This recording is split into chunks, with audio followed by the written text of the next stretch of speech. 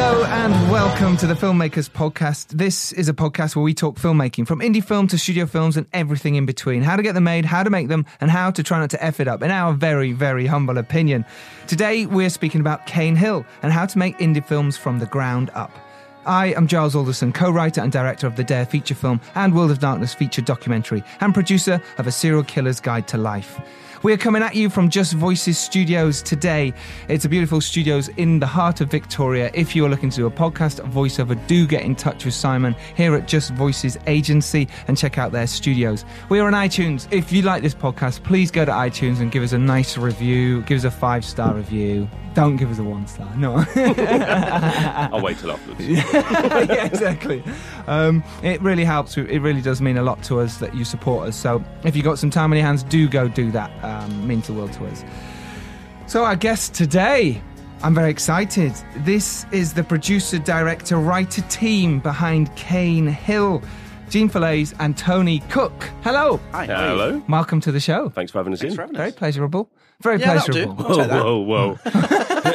Well, this has turned into a different interview. It has, straight away. So let's talk about this letter I wrote to you. When There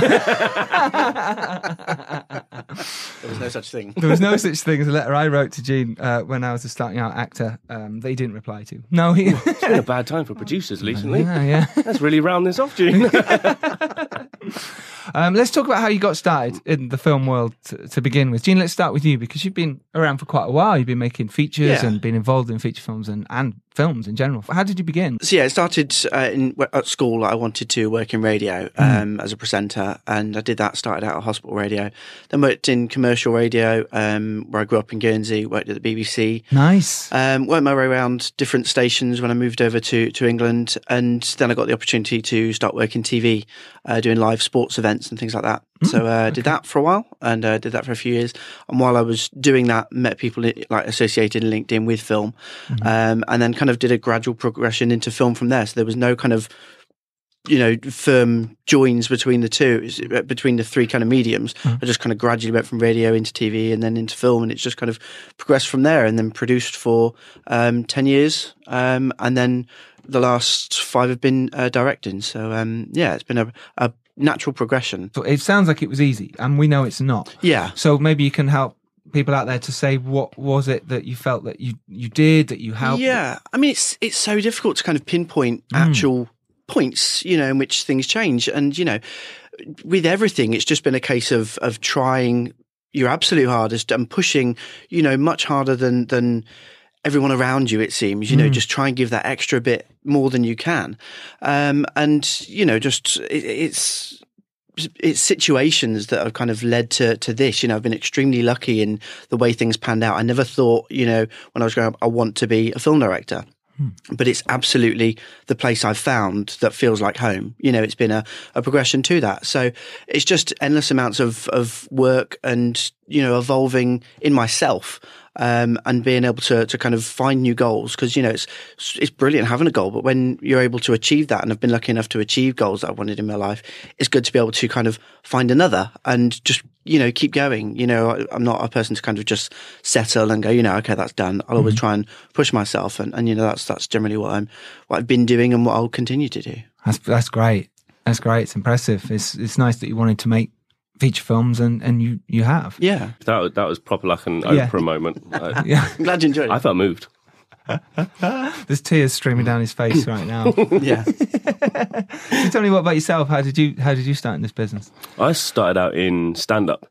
It was a really strange one. It wasn't entirely my option. There was no chairs. It was forced onto stage. Be funny now. It's like, In fairness, that was pretty much it. Really? Yeah, I was at a talent show at sixth form, and I was just watching my friends performing, and then they did an announcement, say who was up next, and someone had put my name down to do stand-up. Right. So I thought, well, at this point, I was at a sixth form that was 90% girls. Okay, so there was a lot on the line. A lot of pressure right now. So I thought, here we go. And you didn't have a beard then as well, so you can't impress them with that. But I did have hair. It's just gone upside down. Yeah. Thanks. Wow. What have we got to visualise? So now, anyone that doesn't know what I look like is picturing a man from an Etch-a-Sketch. That's horrible. What a horrible man.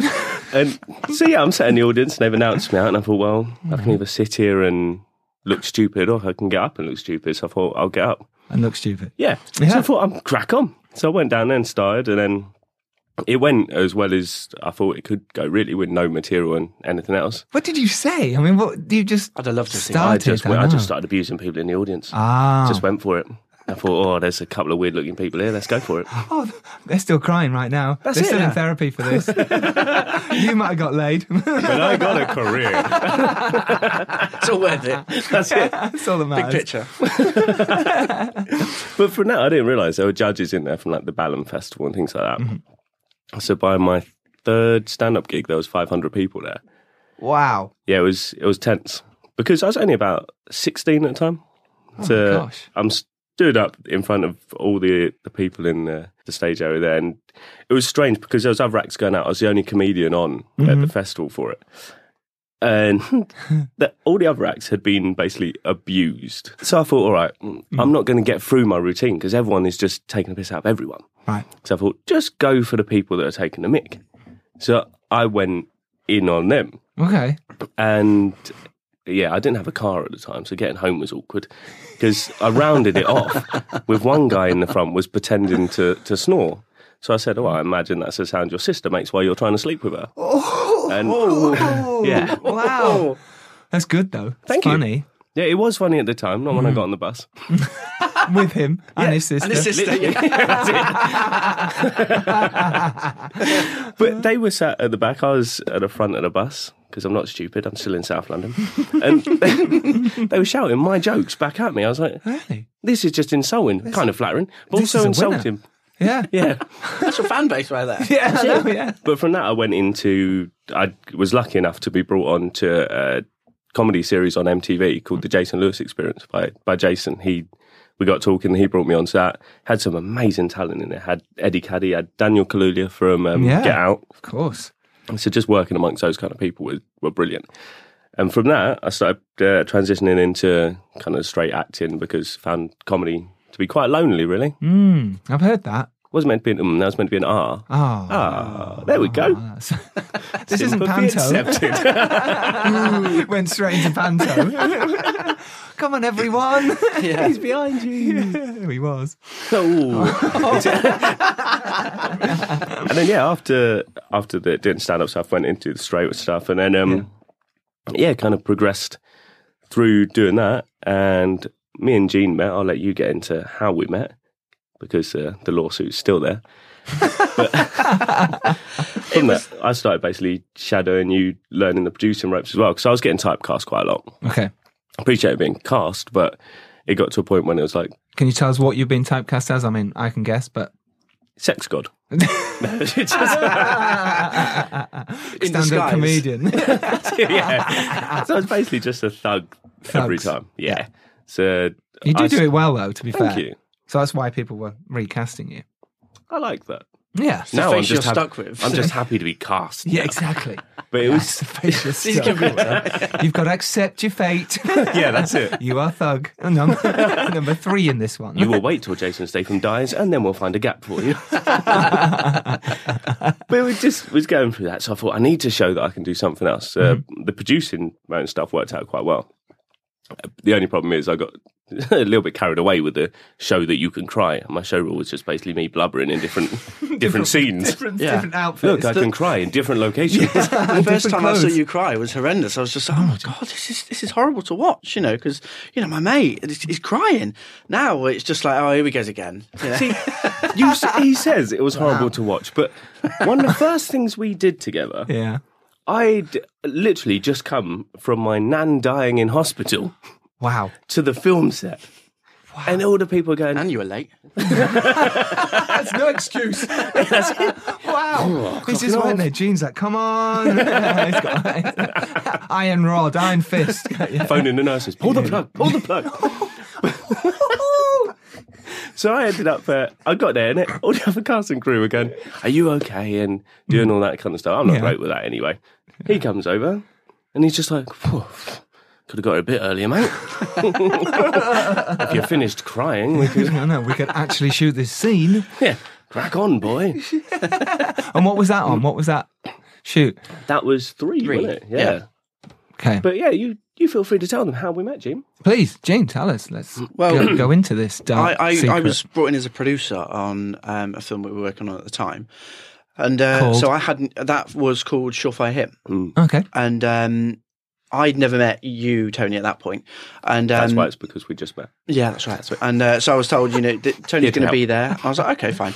Walked in, and Tony's been lathered up with baby oil by the makeup people. Standard. So I was just like, hi. That's that. And that was love blossom from there, really. Yeah, that's it. That's all it took. Then we sold Fist Fight 5 and we moved on.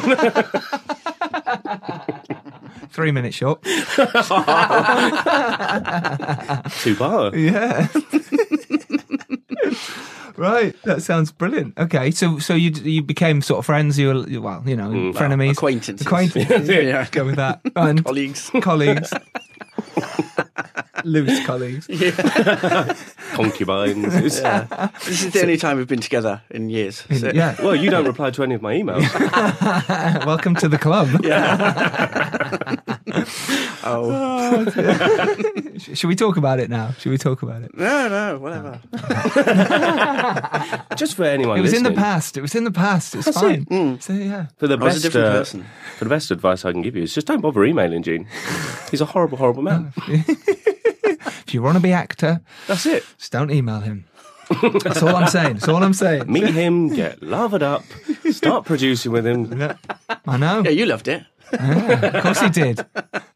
Great. Okay, so you two then started saying, well, perhaps we could work on stuff together as a team. What was the first thing you sort of said, let's do? I think because it was kind of set in stone that we were going to work on that project together. And then it was while we were working on that, I got the opportunity to do a Superman film, an independent Superman film that would be low budget, would essentially be a fan film, because at the time Warner Brothers were looking to put in place their fan film policy, because this was when YouTube was getting too big and it would have been impossible to stifle fan films, and they were very much against them at that point. Like Marvel had already kind of embraced fan films at that point, but Warner's were very much against them, and they needed to figure out rules of engagement as to if they were going to allow fan films, how they were going to be put in place. Sure. And so we agreed to do that. And I said to you, I phoned you and I said, do you want to do a Superman film with me? I was still in bed and I just kind of went, yeah, all right.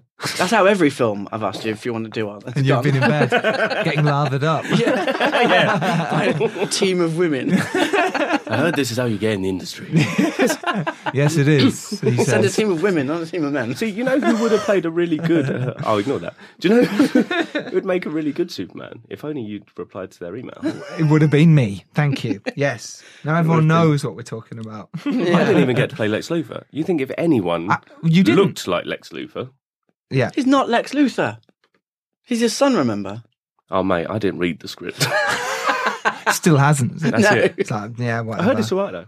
I don't know. I've seen the film. Yeah. So I won't bother reading the script now. There's no need, because most of it was cut out, I imagine. It's done, yeah. That's how it happens. That film, it went a little bit crazy. Yeah, talk us through this, because this was made for about 20 grand. Yep. Right? It's beautifully made. It's a fan film. It's done really well. Talk us through it. Talk us through the process. I mean, when we first decided, okay, we're going to do this, it was a case of, we need to get a script together pretty quickly. It escalated fast. We did that, and I was talking on a daily basis to Dale Nelson, the vice president of Warner Brothers, and talking how we could do this. Sorry, can I just jump? You were just randomly talking to the vice president of Warner's. Can we just say how this happened? Well, yeah, because we then agreed that we would do this. We agreed that we would do this fan film so that they could put in place their policies. And so we were introduced to Dale. Okay. And that was it. It was just conversation back and forth of mostly what we couldn't do with Superman, which was difficult. There was lots of conversations about, basically restricting things because they wanted to control what other fan films couldn't do, not what necessarily. A big part of the restrictions came around as well when basically we've been followed by Zack Snyder on Twitter when he found out about the fact we're doing it. Warners were really supportive. Yeah, really supportive. And then we put out the posters who were done by the same guy that does Rob Zombie's Halloween posters and things like that. So they looked incredible. Yeah, they do look incredible. And Zack Snyder went from following us to blocking us, and then we had the legal department of Warner Brothers on the phone. which was a bit like, so hey guys, hey, how you doing? Well, we're good. We're making a film. That's it. Yeah. No cease and desist, no cease and desist. Yeah. A lot of the restrictions were things that, like I said, like we couldn't do. They didn't want us to use the Superman S logo in any of the branding or marketing, and then they didn't want us to use the word Superman in any of the marketing. And I said, are you being serious? You want us to make and sell a Superman film without the S Just a or man the in word lycra. Superman? Yeah. Yeah. And so that was one of the arguments that we actually won, because that was just ridiculous. But for every one that we won, there were so many that we couldn't. So it was constantly being kind of restricted. At every road we'd go down, there'd be a block of things. So that made making the film really difficult, because it was less about being able to tell a good story and being able to tell a good story with these restrictions that we've got. Yeah. So it was a bit like playing Tetris with what we were and weren't. It's like being watched by the mafia, because once we'd finished all the debating with them at different points, got the email through with the different points, and it was from the vice president of Warner Brothers. Nice. So I was like, well, that was escalated. Yeah, massively. But the whole thing just kind of took off. 'Cause we did all the castings, got everything rolling, and we got so much support from Superman fans. To the point we had Jack O'Halloran, who played Non. He was involved with the film as well. Great. He passed on the number for Dick Donner. Yeah. So having contact with Richard Donner while you're doing a Superman film Oh, it's incredible. so Gene was a massive Superman film, so there's a lot of head nods to Superman in there. And I learned a lot throughout the whole thing as well about Superman. Yes. Like a lot. Yeah. Yeah. Fans are very quick to tell you if you do something not right as well. Yeah. They're about the Very most quick. vocal fans ever. Like your Superman looks like he has a cheesecake face was my my there personal favourite. There were some really fun ones. Some of the feedback's incredible. Yeah, well, that was Martin Richardson, right, who played Superman. Yeah, that's cool. You had a really cool cast as well, you know. I think do check out, there's a trailer online, right, now, and you can actually watch the film. The whole film online. You can watch it for free. Yeah, which is really nice that you're giving away for free.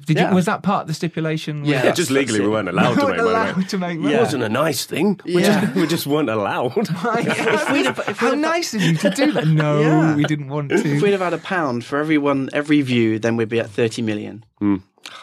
That would have been nice. But as part of the stipulation. Made me cry. Yeah. As part of the stipulation, it had to be a fan film, which meant it couldn't make any profits, because essentially the rights weren't ours. The film belongs to Warner other Brothers. people, sure. Yeah. Well, what about in terms of the money that you spent on the film? What happened with that? You just went, we're going to write this off? Yeah, it had to just be written. It was all crowdfunded through donations, so it's just pretty much, try and get as much as we could together. Yeah. That's great though, isn't it? That Superman fans were really good with that though as well, though. Yeah. We got that because we weren't looking for. I think we were looking for less than that originally, and we ended up going over, which was quite good. And what about shooting it itself? Was there difficulties? Obviously, trying to make him fly for that budget. Fight. The story had to revolve around him not having a lot of the powers, because we didn't have, we couldn't spend a lot of money on effects and things. Couldn't get to Krypton. Yeah, exactly. So we had to ground him for a lot of the story. So it was trying to be able to do that, and it was a straight. Was it 6 weeks, wasn't it?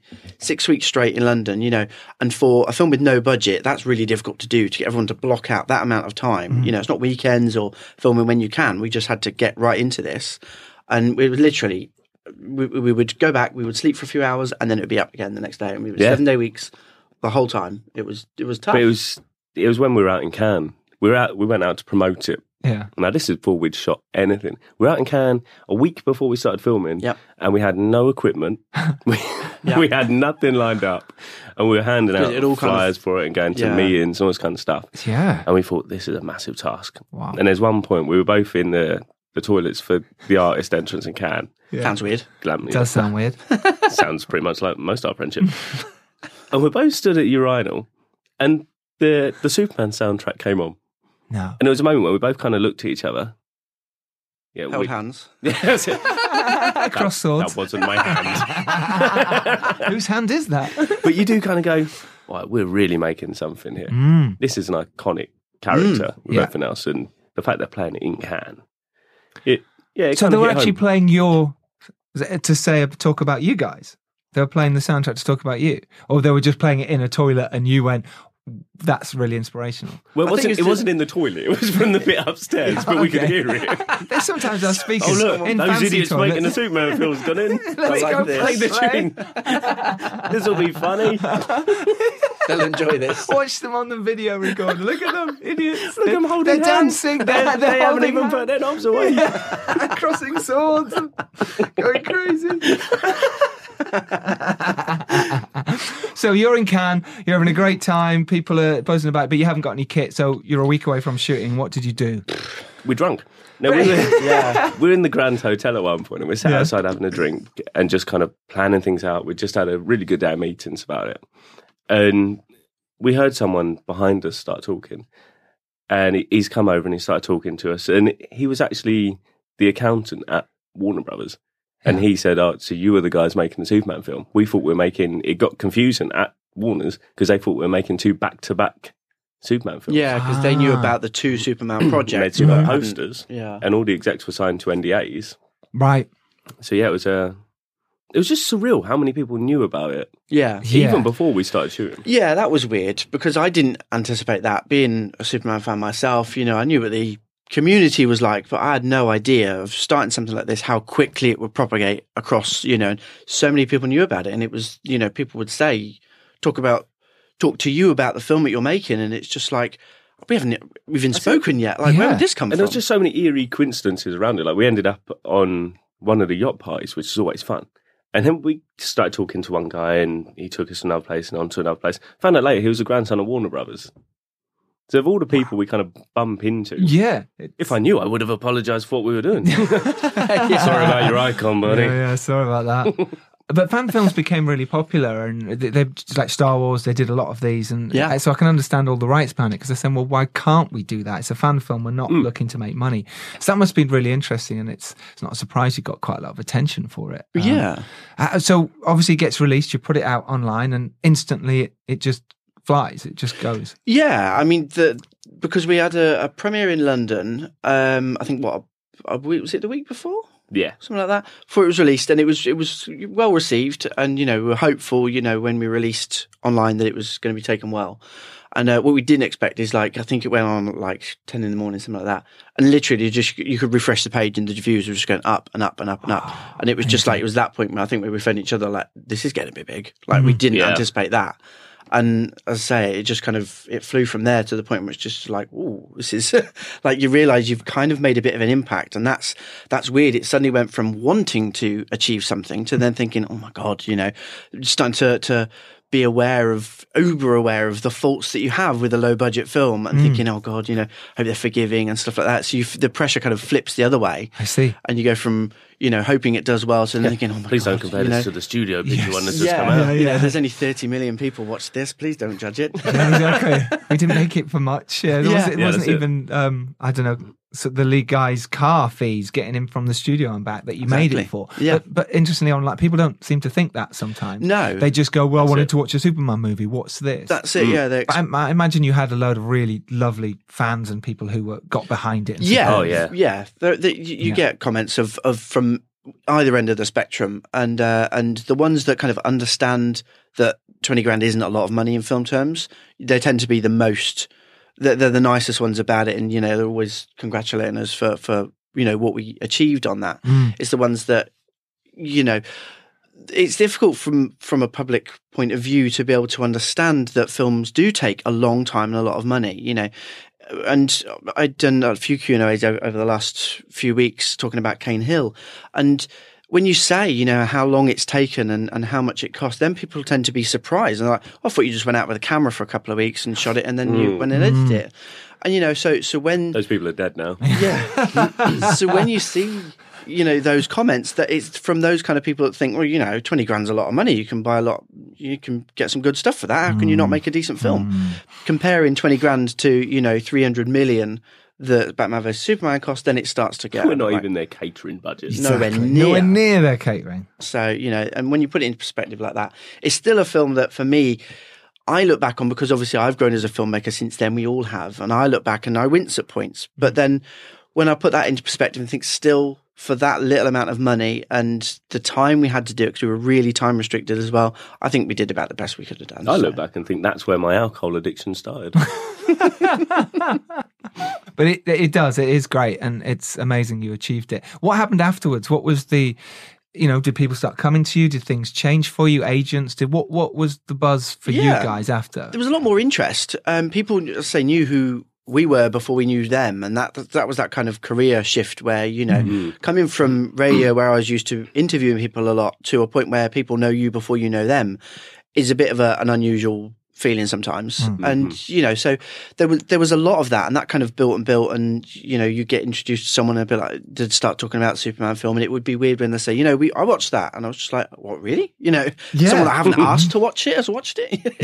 And it got kind of weird after that. And then it got busy, with work offers and things like that. And I think you were the same. Yeah. Yeah, it was a strange dynamics. Obviously, with the actor side, you go to a network thing and you feel like you're just going around with a begging bowl going, any work? Any work? Anyone? But then when you go in as a producer and you've done your own stuff, and also it helps with the acting, because you go into auditions and you're not thinking, cool, I really need this. Sure. You're thinking, I'd like to do this. Because you have more control over what you're doing. And the networking events, people start coming to you. Yes. And it also, on the bright side, gives you a bit more of an appreciation for what other actors are going through as well when they come up and ask about work. Yeah. I'll reply to emails. It's not like I'm a Gene Fallaize or anything. No, but it does make a difference when you're in rooms and stuff and you are making stuff. I much prefer that I've been making films for the last 8 years that, like say, you're not an actor going around going, oh, can I be in your film? Yeah. I'm going, look, I'm making films. And I've done this and I've done that. And for you guys, the same. It makes a big difference. Yeah, absolutely. In terms of, you mentioned there about your growth as a director, in terms of how you were with working with actors. Let's talk about that from the first time you started working with them to now. Yeah. And your process. How's it changed? Superman was the first thing I directed. And beforehand, I was really nervous because I thought, I've not directed anything before, like everything. You are what you are when you become that person, when you become that role. You're not a director until you've directed, Sure. But before that, it was just like, there's a lot of pressure on this. It's a Superman thing. We've been dealing with Warners. Am I going to be good with this? How am I going to be? And I really wasn't sure until we got to set that first day how I was going to be. I'd thought of different options of how I might approach things. But then really until we kind of set up that first scene and then we decided, let's just go into this and this is how I'd like it to be, and then talk to the actors about how you want them to be. And it just happened kind of naturally. And it wasn't until kind of that night I was like, oh, that's it. I've just kind of done it, without even thinking this is how I should be. It's just how I ended up being. And I think that much more natural way of doing it. And it's, for me, you get very technical directors and then you get other ones that are very story-based. I'm more on the kind of story side. My DP, my script supervisor are all there to worry about that side of things. Indeed. I want to be able to get my actors to be able to give the best, story to the camera, to be able to get that across. And if we can bring that out, then that's the angle that I tend to go from, and that's kind of stayed pretty much the same. Yeah, and that comes from pulling stuff out your actors or changing it a little bit. Exactly, and being able to take advice as well. I think if you go in there as a dictator, that's never going to work. You're a team and you are in a certain position where you can decide which information flows through, but ultimately it's not just a one-way street. Your cast, your crew can come out with some great suggestions sometimes. And for me, that's a great thing, when you can take that on board. And actually, I think it's a good thing to be able to go, oh, that is a good idea, actually, take something on board and think, oh, that looks a lot better. Because, it does happen. You can't go in there and go, actually, no, that's not what I wanted. Sure. That's not going to work. Yeah. So the same sort of for you then, obviously you started producing, which helped your acting because you've got more work, because you're producing it, which I suggest to any actors is go out there and 100% make stuff. Because the more you make, the more you learn, the more you realise it's not all about you. Did you find that you became a better actor when you started producing and you understood the whole world of cinema? 100%. With the producing, you end up having to meet more casting directors, things like that, because you need them for your film. We were very lucky to have Andrew Linford cast Cain Hill. Great. And his Rolodex of people is amazing. So we worked with him quite a lot. And it's just opened doors to all these people that I would never have met before. And how do you find producing itself? As a producer, you're the one that's put everyone in this position. This is all as a result of you as producer. Pat yourself on the back at that point. Absolutely, yeah. Because the amount of work, drink heavily. And you like your drinking. It's only the sixth time you've mentioned it. Exactly. It's what my counsellor says this time. He has to get it out. So if I say it, it's okay. That's it. I've got to be open about my problems. It's true. You do. Put the bottle down. But you're talking through the process leading up to Cain Hill then. So whose idea was it? Well, we actually were approached by a friend of mine called Michael, who wanted to make a horror film. Was talking to us about his film there, and we started looking at the script. He gave us a script. We needed to make a lot of changes to it because it was kind of serendipity, really, because our manager was on us at the time about making another feature film and making a horror one. So we both got the same manager, and we thought, okay, this is kind of the perfect time, really. So we started pushing Cain Hill, getting the script right, working all those angles, and seeing where we can go with it afterwards. And then we were approached by E4, weren't we? Yeah. So E4 were doing a TV show called Stage School, where they've got actors that go to Academy of Performing Arts, and they wanted to get them in different situations. So they were approaching different TV companies, ways in which they could get those people, those students, into actual work, and that they could kind of document those in kind of documentary style, getting them into roles. And so we agreed to be a part of that. So they set up to us to do some auditions. By this point, we'd cast pretty much the rest of the film.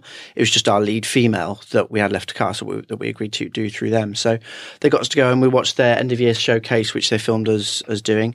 And then we had one complete episode that was just dedicated to Cain Hill and about them being cast in that. So it showed them kind of learning the lines and stuff at the academy, and then coming in and doing auditions for us. Now, they were staged auditions, so they were very different. We normally hold our auditions at Elstree, and, they're kind of more relaxed. This was in a place they'd set up. Right. So it was just kind of do your thing, we'll film it at this location. It was very X Factor. Yeah, it was very X Factor. So you're behind the table with buzzers. That's it, 100%. We were behind the table, and they had them come in, do them, and then walk out into so they were in a holding pen. Right. And then we had to decide pretty much there and then who we were going to choose. Okay. And so it was down to, so we looked through the footage that they got and decided which one we were going to go with. And then they brought all the girls back out, put them in a line in front of me, and I had to say which one got it. So that's difficult. You know, as a director, you're never in that position. Yeah. Comedy value. Yeah. And, and I had to say it slowly, the person who's got the role of Mary is, and it's just like having to do that tension. I was like, I'm not Simon Cowell. I don't want to be in that position. No, it's horrible. And with these, there's like 6, 8, 10 girls that are at this academy that are all going for the role. Oh, no. This is their first thing they've ever auditioned for that's serious. Yeah. And they're going to get their first no straight out the gate. I was like, oh God, this is horrible. And so we did it, and I said which one it was, and then they were like, okay, we need to do that again. I think we must have done that 5 or 6 times, so they could get different angles of girls' reactions. Yeah, not enough tears. I know. I think when they slapped one girl, that was a bit much. Cry, damn it, cry. Yeah. When that episode went out, I was just like, oh my God, that makes me seem horrible. I'm going to get hate mail. You won't read it anyway. No.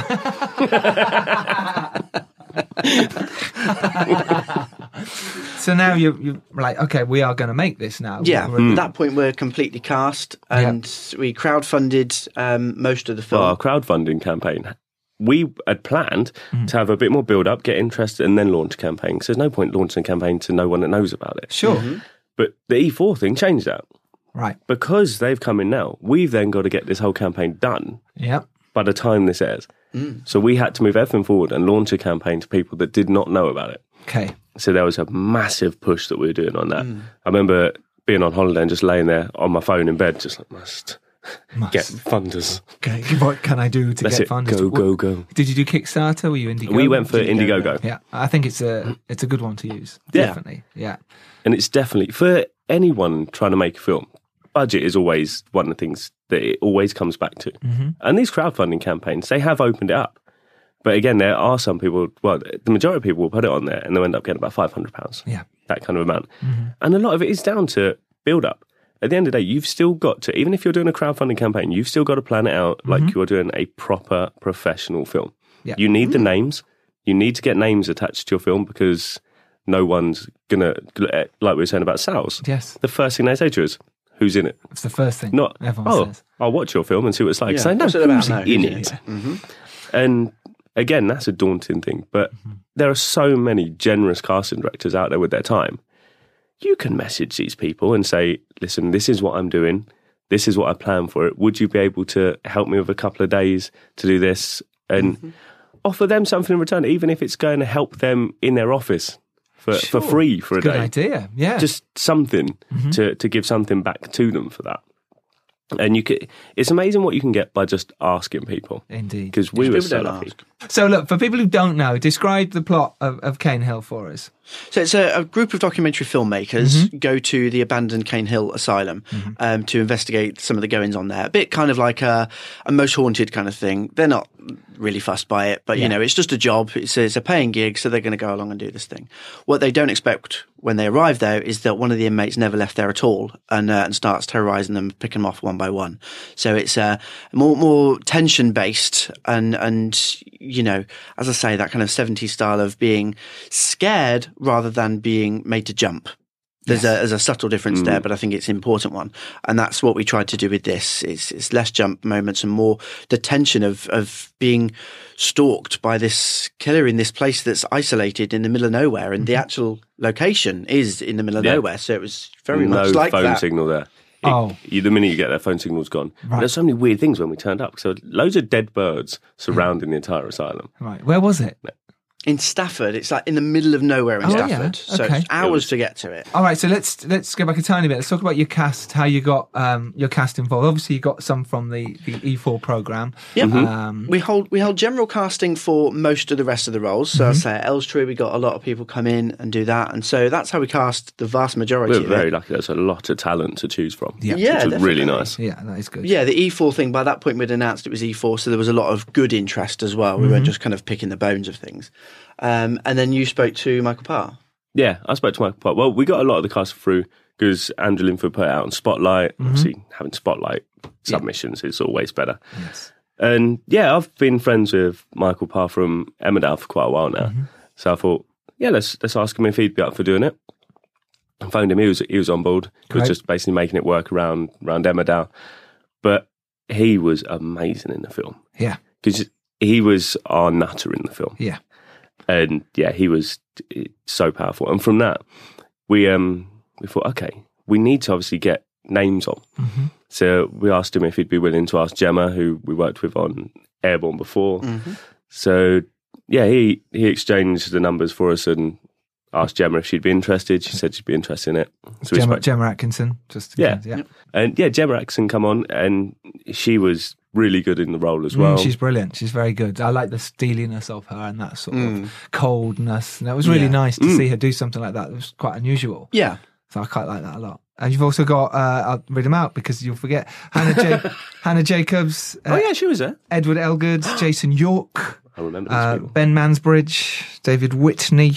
Obviously Phil Martin you mentioned, and Marcus Oko and Steve Aldish. Should we go with that?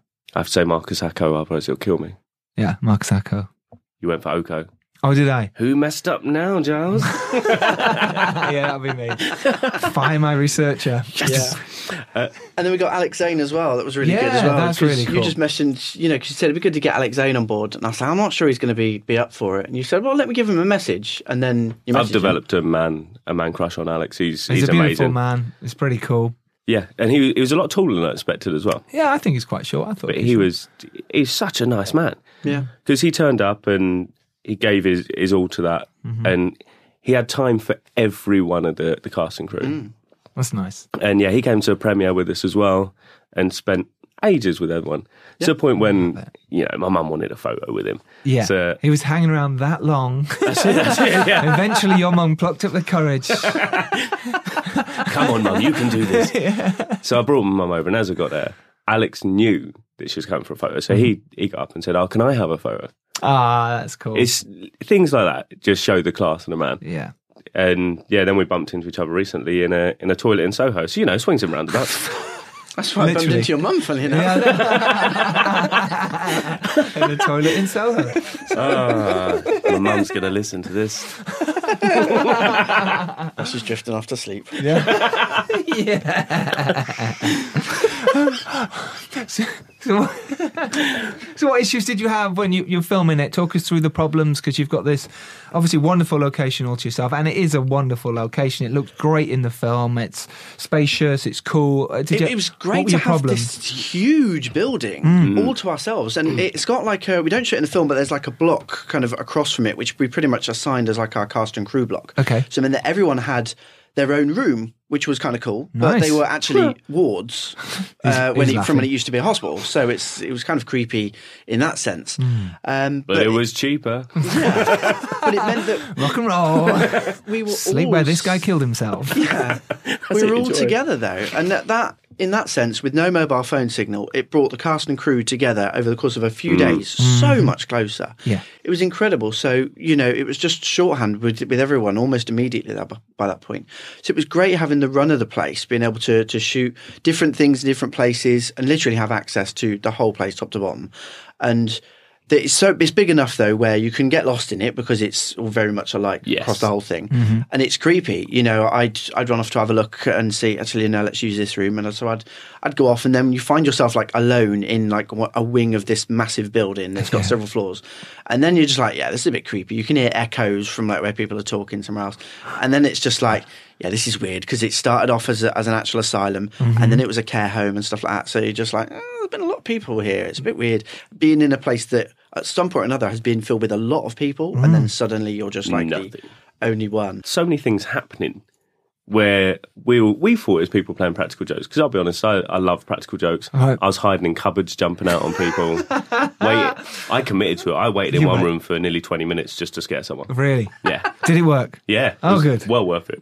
Yeah. They cried. It was great. And He's being released from hospital soon. that's it. Things going missing all the time. Okay. And my script went missing quite a lot. You just put it down in a drunken stupor. Yeah. This has also happened on every other film. He knew his line. This is like, no. I've got this. Just producing. I don't Go do team improv. But I'd put it down and it started going missing. I thought, this is just getting stupid now. Someone's messing with me.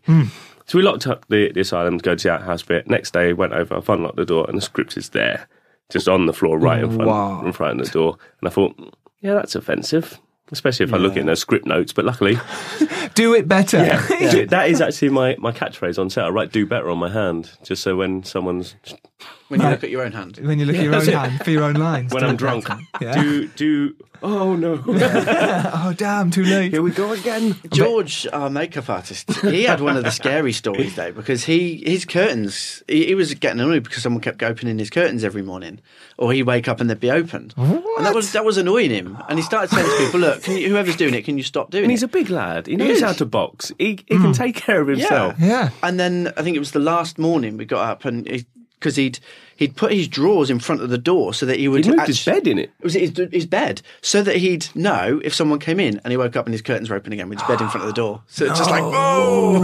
It was when we went back to do some extra bits on there, and we all stood in the hallway, and we all turned around at the same time because we heard footsteps on the stairs. And then we're like, nope, nothing there then.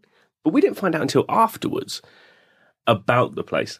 Right. We didn't know all the history of this place. It's actually used on Most Haunted. They film there. They do tours there as well. Because it's the most poltergeist active place in Europe. No way. You're in there just going, well, this is my room. See you later, guys. Yeah. Curtains opening, closing. If I'd have known that, I would have slept in George. I would, honestly. In George? Like Star Wars, cut him open again. There's no way I'd have slept in the Revenant. Just I'm getting inside you. Hi, George. Hi, George. I'm He's inside a bit like you a bear, again. so it makes sense. Wow. Did you capture any of that on camera? Any There's of these one- there is ghostly... Just Photo. poor performances. Did you notice how he looked at me when he said that? I did. That was really, really hurtful. What a horrible man. Well, we went on a little bit of an exploration when we got there, didn't we? And there was a big smell of death. There was a smell of death in the Fusty. place. It's a horrible place. It smells But there was old. like old photos, hearing aids, and That hearing aid. A lot We of actually wheelchairs. went back there Right. to shoot some pickups, and I was desperate to find this hearing aid because in one of the rooms, and all the beds are still there. They're not made, but the beds are still there. There's furniture like on its side, rotting away. But on one of the bedside tables, there was a. On one of the bedside tables, there was a hearing aid. It's done radio before. Start again, you know. On one of the bedside tables, there was a hearing aid, and it just baffled me that there was a hearing aid. Who left in such a hurry? They leave their hearing aid.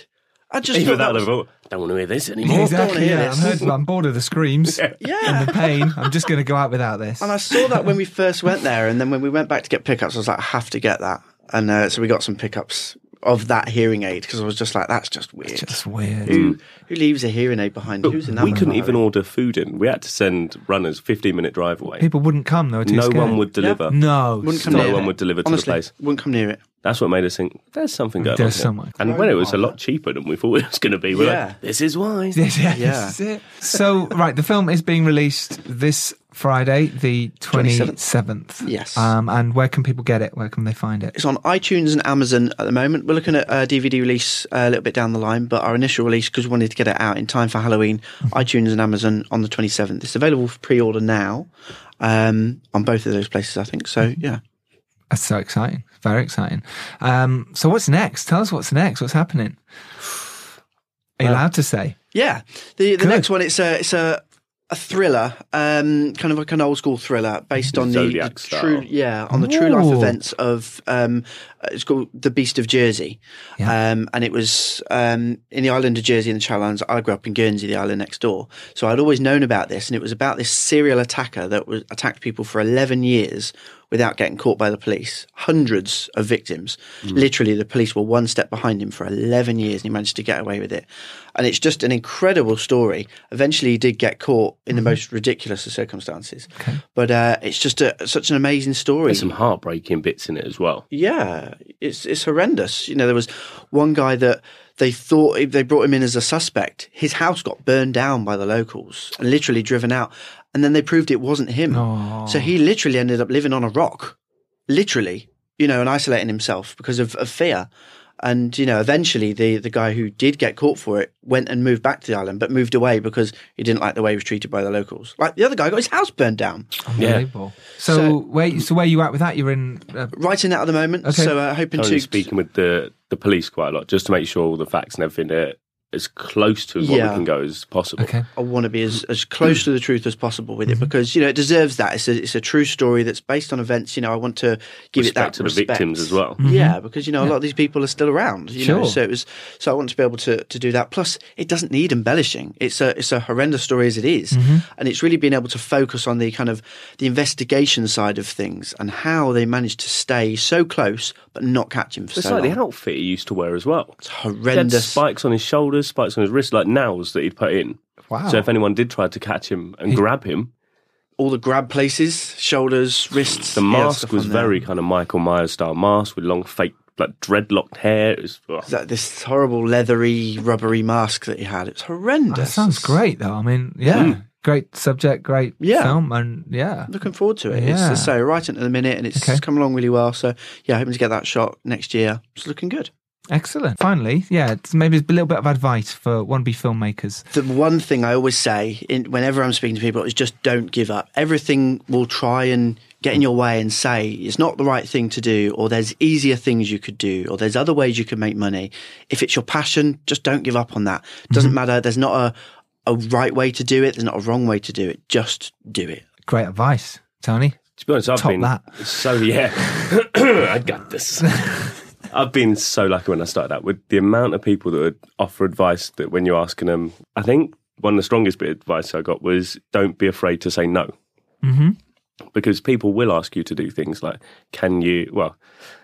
between doing the films and everything that's going on with the Harvey Weinstein thing as well. Sure. Quite literally, don't be afraid to say no. Mm-hmm. Just keep enough confidence in what you're doing yourself that you will make it. You don't have to do the projects that your heart isn't in anyway. Mm-hmm. If you're worried about them, go and make your own thing. Just keep going, think of new ways to do things. Yeah. And that is exactly what I think people should be championing, is making your own work. And keep it going. Yeah, I totally agree. If you want to make a film, go make a film. Do whatever you can to make that. Do be inspired. Do listen to whatever you can. Get advice whatever you can. And really go out there and do it. Write a great script. Do your best. And if it's not that great, don't worry. Your next one will be better. And you improve and get better each time. Good. All right, where can people follow you online? What's your presence? Your Twitter? I thought you meant just in general. Where can people... I'm in London a little bit. If you want to follow me about. I'm on Twitter at Gene Fallaize, and there's a Gene Fallaize page on Facebook as well. And I'm on Twitter as Tony C86. Getting good at this plug stuff. Is that when you were born? That is, yeah. It's not just when I fancied it. Mexico World Cup. That's all. Oh, that's true. Well, Yeah. why not? Mexico World Cup. Yeah, that's Follow what me you at think. Tony C Mexico World Cup. That's great. Absolute pleasure to have you both on. So everyone go and buy from iTunes, Cain Hill. Do watch it, and then you can listen to this again and understand what they were talking about even more. Thank you very much for coming down. Thanks for having us. It's a pleasure. You can follow me at Giles Alderson. You can follow the Filmmakers Podcast at the Filmmakers Pod. You can follow the Dare Movie at the Dare Movie. Right. Excellent. Thanks, guys. That's all right. Thank you very much. It's been emotional. Now, Gina, are you going to reply to Giles when he messages you? I'll reply for sure. You'll reply to everyone, won't you, Gina? You will now. See you next week. Cheers, guys. See you next time. Bye-bye. Bye.